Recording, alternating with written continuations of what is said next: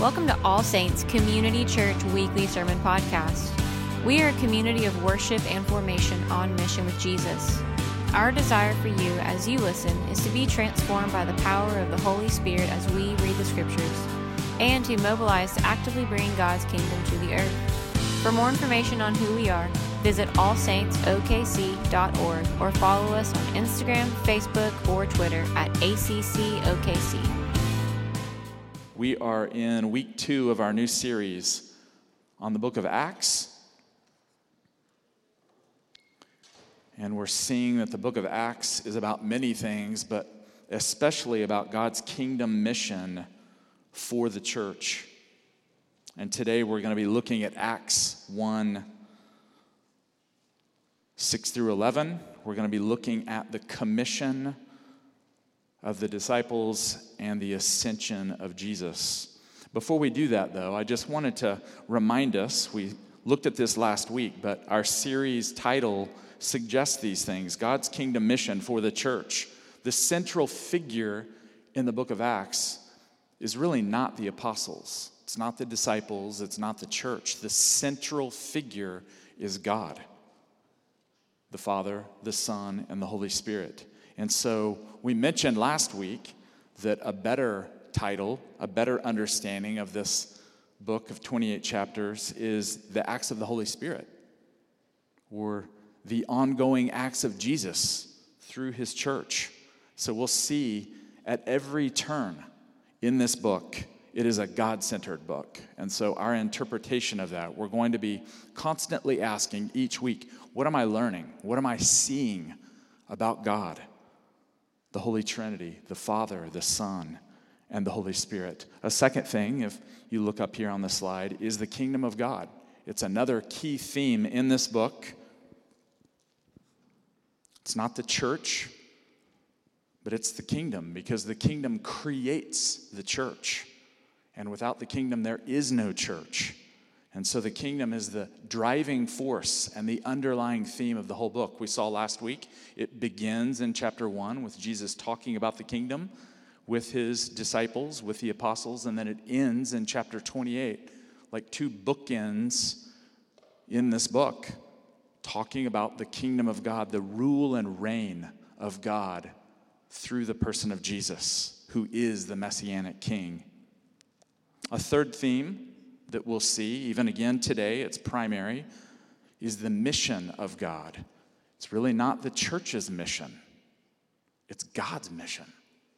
The church receives this from God, the plan, God's plan to rescue human beings and to restore them and to restore all of creation through the Lord Jesus. And then finally, the church, the agent through which God works. We're going to see this today. So God, the kingdom, the mission, and the church, key themes. So why don't you turn in your Bible to Acts 1, 6 through 11. And again, today we're going to look at two things. We're going to look at the commission of Jesus' followers in verses 6 through 8. And then we're going to look at the ascension of Jesus in verses 9 through 11. Why don't we stand? We do this periodically just out of respect for the Word of God, the inspired church history that we have here. Father, we just ask, even at the reading of your Word, that it would sink deeply into our ears and our hearts. And we ask, Holy Spirit, for your wisdom and your revelation to open our minds to understand the Scriptures. And we ask that our hearts would burn like those early disciples. You would ignite fire in us as we read and look into your word. We pray that in the name of Jesus. So Acts 1, 6 through 11. So when they had come together, they asked him, Jesus, Lord, is this the time when you will restore the kingdom to Israel? He replied, it is not for you to know the times or periods that the Father has set by his own authority, but you will receive power when the Holy Spirit has come upon you. And you will be my witnesses in Jerusalem, in all Judea and Samaria, and to the ends of the earth. When he had said this, As they were watching, he was lifted up, and a cloud took him out of their sight.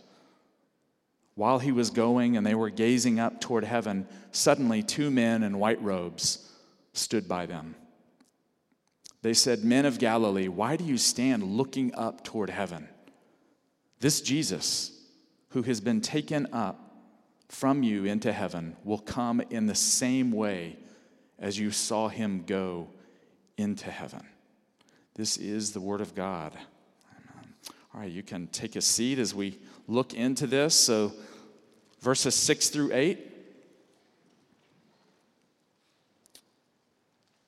Before that, just to remind us a little bit, the last few verses that we looked at, 1 to 5, we saw in the previous verses that Jesus had appeared to his disciples and he had given them convincing proofs that he was alive. You remember some of those things? Connie talked about it. I mentioned them. In Luke 24, Jesus spent time with his followers, and he ate fish with them, and he startled them. And they thought maybe he was a ghost. And he said, "I assure you, I'm not a ghost. I am the resurrected Jesus." And he allowed them to see his pierced hands and to interact with him. We also read in those previous 5 verses that Jesus was speaking with them about 2 themes, the kingdom of God and the Spirit of God, and that's going to come up again in these verses. So at verse 6 there, you can see that they're gathering around Jesus, they're coming together, they're encircling him, and they say, "Lord, is this the time when you will restore the kingdom to Israel?" They asked this because they were Jewish. They were faithful Jews who believed in the promises of the Old Testament prophets. So it wasn't a random question. It was something that they had been pondering. And when a dead person appears to you, questions like this become primary. They were disillusioned before. They thought this was the Messiah. This was the promised one that Isaiah and Jeremiah and Ezekiel had promised. And yet he was killed by Rome. But now their hope is alive again. And so they're interacting with Jesus over this time, over these 40 days, and they say, "Lord, resurrected Lord, are you the one? Is this the time that you're going to reestablish the kingdom?" But we're going to see that they misunderstood, didn't they? The text here explains that they were misunderstanding the nature of the kingdom of God and the relationship between the kingdom and the Spirit of God. One person says about this passage here, John Stott says this: "The kingdom of God is not a territorial concept. It does not and cannot figure on any map." And this is what the apostles were thinking. They were thinking, Jesus, is this the time for you to come in all your power, all your glory, and reestablish the kingdom of David, to bring it all together, to vanquish Rome? And Jesus says, friends, you've got to revise your thinking here.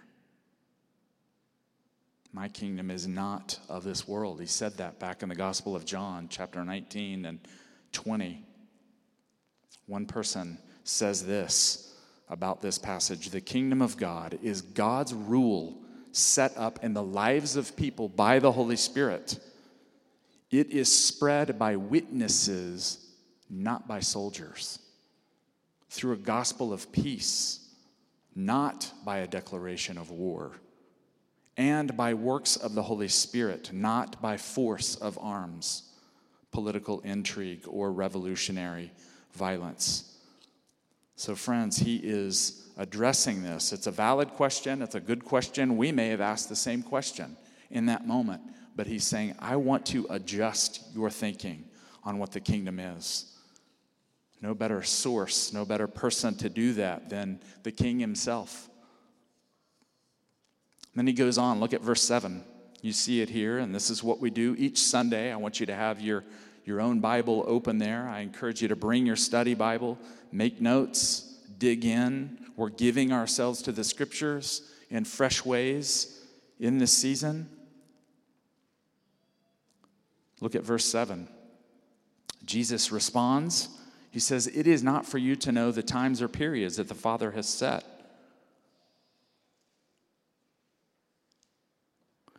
It's funny, they may have even been thinking here, because we read back in Luke. You remember it's the first part of this, Luke, Acts. And back in chapter 22, 30, verse 30, they're having a conversation with Jesus. He's talking about the kingdom, and they're interested in who's going to be sitting on the thrones. And so it may be that they're asking this question because not only do they lack a little bit of clarity on it, but they're wondering, is this the time for us to sit on those 12 thrones? And Jesus tells them, it's not for you to know the exact moment that the kingdom will be fully consummated. And the scriptures make this clear. You can write this down. I'm going to read it. You can look at it later. But Deuteronomy 29:29 and the Pentateuch, the first 5 books of the Old Testament, it says this: the secret things belong to the Lord our God, but the revealed things belong to us and to our children forever. So this is one of those moments, like Deuteronomy 29 is talking about. This is a secret thing. Jesus says in Mark 13 and Matthew 24 that no one knows the exact moment when the kingdom will be fully consummated. Not even the Son, the Father alone. So he's telling them here about that day or hour. No one knows, neither the angels in heaven nor the Son, but only the Father. So friends, for some reason in the history of the church, we like to forget these verses here. And you hear people try to set dates, try to declare with great authority, this is the exact time. And we can always know that's not right because of passages like this. Now the Gospels teach us, so the Apostle Paul and Peter, they teach us that we will be clued in. The generation where that happens will know, and they won't be completely caught off guard. For the rest of the world is like a thief in the night. But there is the ability to look and to read the signs of the times. But Jesus is saying, anyone who sets a specific date is dead wrong. Only the Father knows. What the verse goes on to say, though, the text says at verse 8, you won't know the exact times determined by the Father, but you will receive power from the Holy Spirit. They would know, and we know as well, that we receive power from God. We're clothed with the power of the Holy Spirit to be the witnesses of Jesus. Not to know necessarily the exact details of the prophetic time clock, but to be his active witnesses, to say that Jesus is alive, Jesus is king, we are his followers. And we'll go on to see in the next chapter that the promised Holy Spirit is about to come upon them. And so Jesus is preparing them for that moment, isn't he? And we're going to see that their response multiple times is to devote themselves to prayer. So Jesus says you're not going to know exactly when and how, but you will be empowered by the Holy Spirit. Now wait. Give yourself to prayer. Press in to the presence of the Father. And we're going to see in just a few weeks in chapter 2 that a mighty wave of the Holy Spirit breaks over them and changes the course of their lives and changes the course of history. Look at verse 8. They won't know the exact times or periods, but you will receive power when the Holy Spirit has come upon you, and you will be my witnesses. And then look at these various places that are listed here in Jerusalem, in Judea and Samaria, and to the ends of the earth. We've got a map up there for those of you that are interested to see, and we'll be revisiting this over and over again because a big part of the story of Acts, is people on missionary journeys. There's 3 of them, and then there's one to Rome, and what happens is exactly what verse 8 here is talking about. This actually gives an outline of the whole book of Acts. The gospel and these Spirit-empowered witnesses would begin in Jerusalem, their home city, And then they would move out into Judea, which is the equivalent of their state. And then they would move out further into Samaria, like their country. And then the ends of the earth, the entire Roman Empire, Asia Minor. And again, we'll be revisiting this, but you can see how it all starts, that epicenter down in the lower right, Jerusalem, their home turf. Just a couple handfuls of people filled with the Spirit and sent out all over the known world at that time. What I want us to do here, so that this moves from the page into our own lives, friends, this is the pattern that God gives the church for all time. The Lord wants us to reach out in our neighborhood, our home city, our state, our country, and to the ends of the earth. We got to hear that this morning as far as Guam. And friends, we're just getting started. In the coming days, the Lord is going to do things among us that we can't even conceive of right now. Why? Because he's amazing. Why? Because of passages like this. If you're connected to him, if you're connected to the Lord Jesus, the Lord of all the earth, the Lord of all the nations, then you better buckle up, because he's going to take you on trips and lead you and do his work for you. Are you in for that? I certainly am. Even at 51, I don't feel 21 anymore, but Amanda and I, we are all in. Jake, you're all in. So what I want us to do here, I want us to linger with this for a moment. And I just want to share a few things that I've been a part of with amazing people around me. And when I went to seminary in Chicago in the 1990s, I was with groups of people at that Evanston Vineyard Church.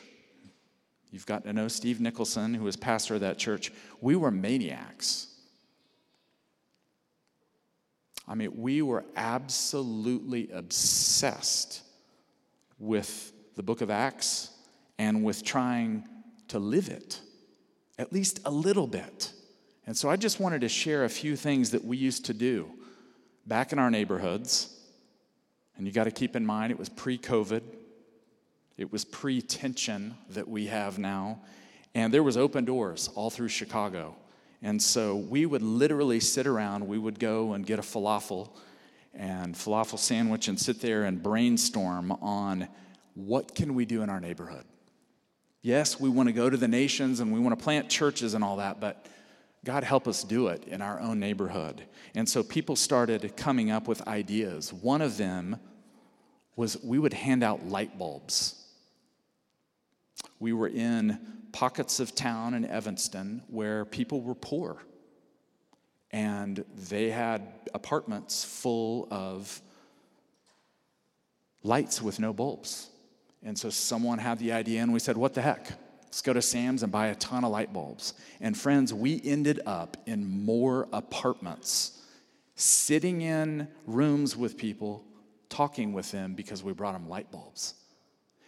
And I mean, we just did it, and then we went back to Sam's. And we'd do it every Saturday. And we would just go and offer. We would say, hey, we're from a local church here, and we're out trying to show the love of God in a really practical way.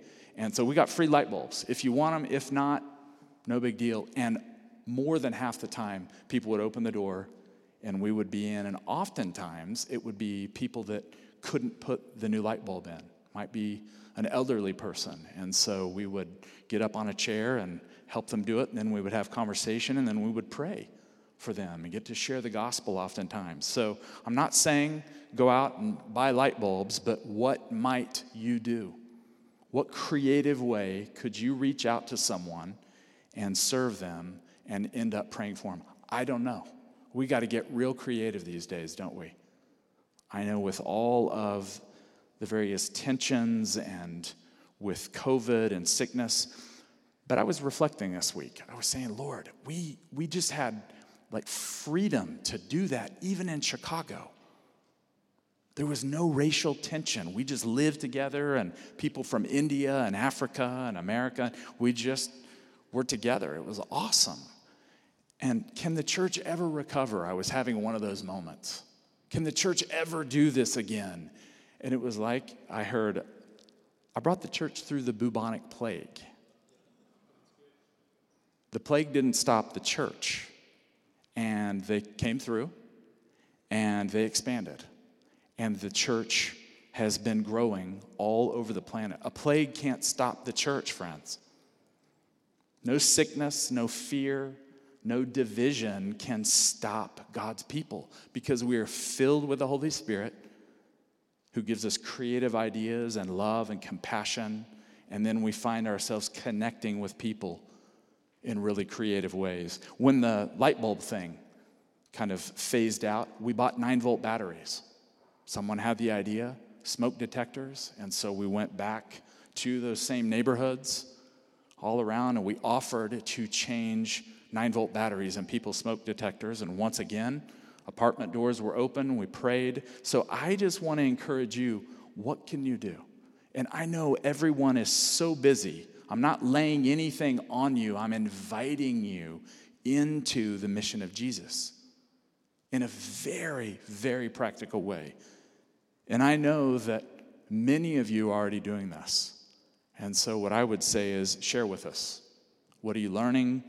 We've been hearing from our outreach group, David and Stephanie and their team. We've heard from Kay Davis in the past, going and praying for people on the streets, going into stores and praying for people. And I just want to say it's time to do that again. And we can be very respectful to people, but there are a lot of people out there that are gripped with fear and anxiety and brokenness, and they need Jesus like never before. Would you agree? So if the Lord can lead his church through the bubonic plague and they can come on the other side and continue to do evangelism and missions and pray for people and do all of that, then we've got to have full confidence that he's going to do it again. He's going to show us. So what I want to do, I just want to take like a minute here. It's kind of a different morning, but that's okay. I've been asking the Lord, what do you want us to do? And I want to invite us. I want you to close your eyes, if you're okay with that, and to just ask the Lord specifically, Lord, how can I reach people around me? Who can I do it with? And let's just take a minute. Spirit of God, speak to us. Give us ideas, images, verses. We wait on you.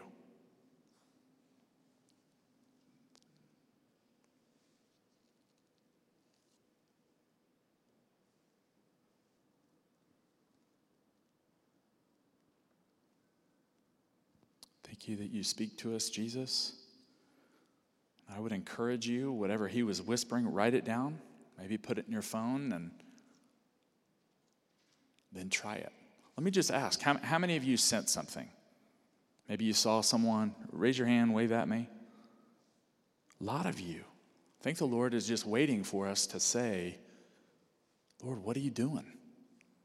One of our key verses is John 5:19 around here. It's a vineyard value. What Jesus did was he followed what the Father was doing. And the Father's busy out there. He's always reaching out to people. And friends, it can be as easy as making some cookies and taking them to a neighbor. If you can't cook very well, you burn those cookies every time, go buy some cookies. I just think that the Lord is about to ignite something among us. And thankfully, we have some things burning, but I think the Lord wants to multiply it. And he is going to turn us inside out.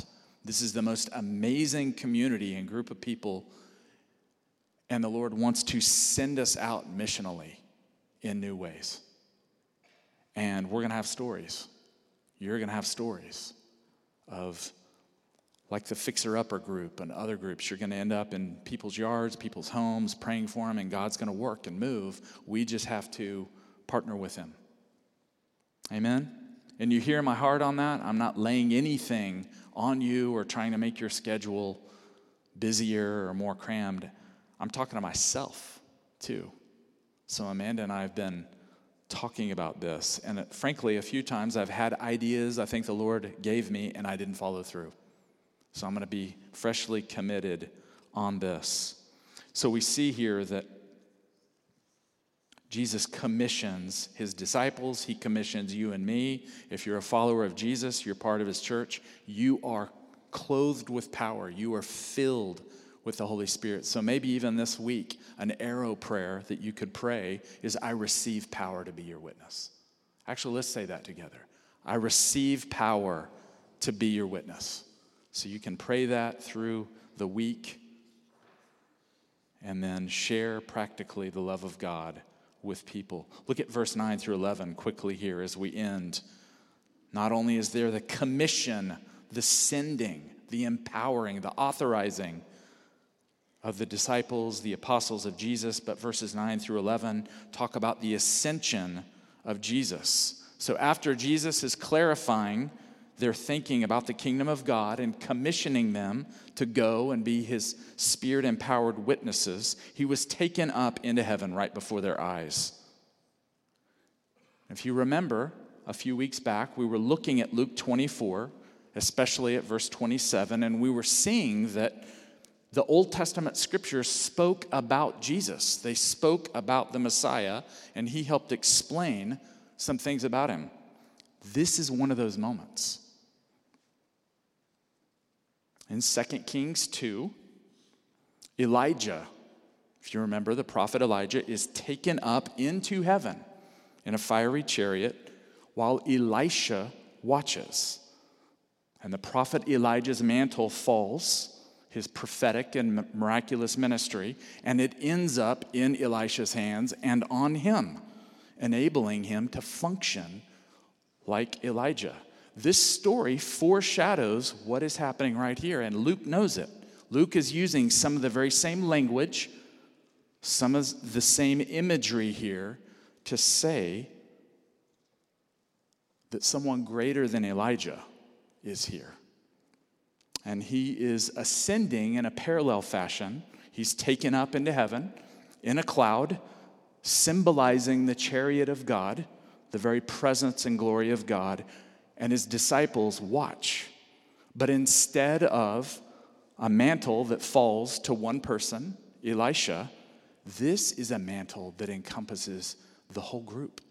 The whole lot of them are going to take up his mantle, the presence of the Holy Spirit, and eventually the entire church is going to be clothed in the mantle of the greater Elijah, Jesus. Friends, this is our story.